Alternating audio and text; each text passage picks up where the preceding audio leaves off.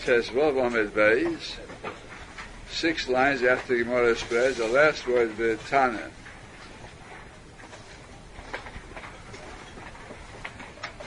The Gemara asked, where is a remez for the practice of Erev Tafshilin?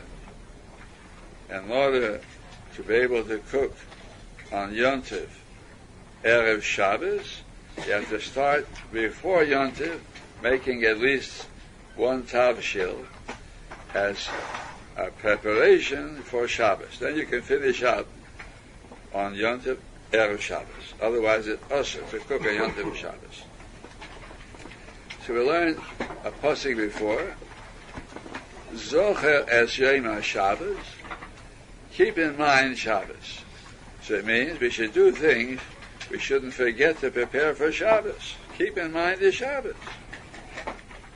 Which means not only on Shabbos you should remember the Shabbos, but before Shabbos you should keep Shabbos in mind. Now, you might forget because of preparations for Yom Tov, and you'll be busy. You forget to prepare for Shabbos.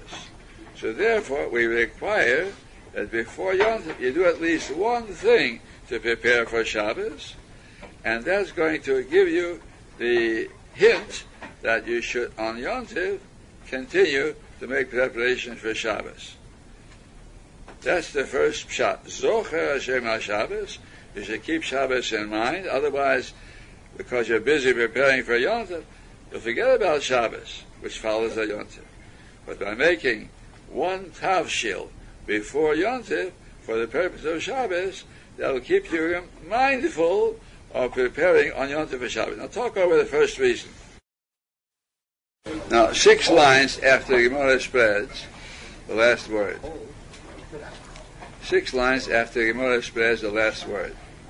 The Tana of the following Baraisa, Maisi Lomach, it brings a remez from the following pasuk. It says, Eis asher tofu efu, HaKadosh Baruch Hu said, when he was talking about the mon, he said, whatever you have to bake before Shabbos. Eis asher tavashlu ba'ashelu, whatever you have to cook before Shabbos. Now this, of course, is superfluous, because everybody knows that on Shabbos it's also to cook and bake. So you must say the pasuk is telling us, in case of necessity, even make it before Erev Shabbos.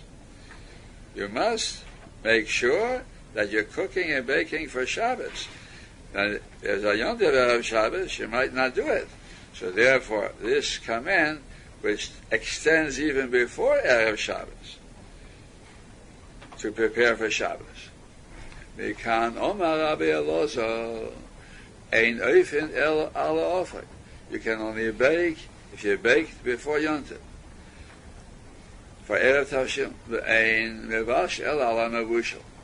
Now this is something new we didn't learn before. Before we just learned, you make Erev Tavshil, which seems to be a Tavshil alone, something cooked. And now Rabbi Elazar asks, you have to have something baked and something cooked. Because you want to bake and cook. And baking and cooking are separate malachas. Therefore, before Yom Tov, you have to make a preparation of baking to remind you to bake for Shabbos on Erev Shabbos, which is Yom Tov, and to remind you to cook on Erev Shabbos, which is Yom Tov. You can't, we say, you should tofu efu, which you want to bake, you should bake. So it means you should bake for baking and cook Erev Tavshil for cooking. That's why we are machmir to be yetz to this opinion, and you take either a loaf of bread or a matzah and a piece of fish, for instance, something cooked. Now you have 2 things, something baked, a loaf of bread or a matzah, and a piece of fish, something cooked, or something else that's cooked. We can somchu chachamim. From here, the chachamim relied on this svara, Erev Tavshil. Minatera. Say this piece. Now, in this baraisa we just learned, the name of the speaker should be Rabbi Eliezer, not Rabbi Elazar. But because Rabbi Eliezer is mentioned here in connection with Yom Tov, they bring the following sugya, which is a different question now, not an Erev Tavshilin, but it deals with Rabbi Elazar's attitude towards Yontif. The famous little piece of Gemara. My Tanarabban, my should happen with Rabbi Elazar, Shoya Yeshiv Edesh Kol Hayom Kulim. Behilchas Yontif. It was Yontif. So instead of sitting and eating on Yontif, he regaled the people with Hilchas Yontif.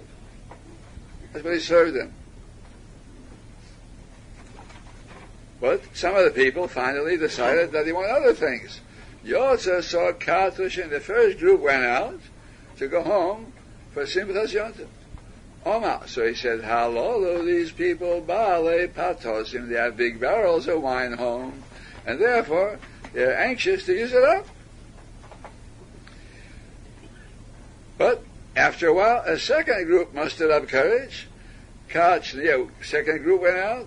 He said, Halolo, Baale Chaviz. These people have kegs of wine home, not huge barrels, they have kegs of wine home, and they're also interested in seeing that it's not wasted. A third group went out finally. He said, Halolo, Baale Kadin. These have pitchers of wine. Katraviz, when the fourth group finally left, Halolo, Baale Lagin. They have bottles of wine.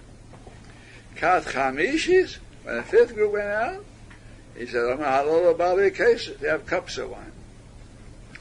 Then, the loyal ones who were remaining near the end finally got up to go. The sixth group got up to go out. Omar, he said, Halolo Bali Meir. These are the people who have the right word. I'm going to say Meir means a curse, but he didn't hear curse. These are people who have a lack in their houses. These people have a lack in their houses, and therefore they are not in a hurry to go home. They don't have much to eat. However, the word Me'era can be translated as curse too, and therefore they thought that that's what he meant. No son Eida Talmud. He looked with his eyes at the Talmidim who were getting up to leave. Their faces began to change. I mean, they were blanched with fear. If Rabbi Elazar, the Rebbe, was angry at them, because they're leaving, and now the room would be empty of Talmidim. I said, no, he said, don't be afraid. I didn't mean that. Bonai, my children, lo lochem anim, I'm not talking about you. You, I know, don't have much to eat, and you're willing to learn Torah instead of feasting on Yontif. Elo lehalolu sheyotzu. I'm talking about those who went out previously. Sheminichen chayelom. They forsake everlasting life, which is Torah. V'iskim chayeshah. And they engage in temporary things like pleasures. And when the last group finally left, he gave him a bracha. Omar said, the pasuk from the Nehemiah. This pasuk is a little out of context because it was on Rosh Hashanah, and the people were full of repentance, and some were weeping because they had returned from Golus Bovel after Hashem had chastised them with exile, and they're weeping for the sins that had caused the Golus. And so as Nehemiah was comforting them with the following words, with the Rosh Hashanah: L'chu ichlu mashman, go and eat fat foods, means delectable foods, Usashu mamtakim, and drink sweet wine. V'shilchu monis leinochel, and send portions to those who didn't prepare anything, which means those who don't have anything to eat. Because the mitzvah, the Rambam says on Yontif, to be mesameach almonas and yisayimim. So as you're eating in your house, keep in mind those who don't have, and send them portions to eat. Ki kodesh hayom l'Adonai. This day is holy to our Master Hashem, and therefore al teotzu, don't be sad today. Ki chedvas Hashem hi mu'uschem. The joy in Hashem will be your strength. Now this pasuk will soon say a little more about it, but that's what the bracha Rabbi Eliezer gave his Talmidim, who were the last ones to leave. First, you have to hear.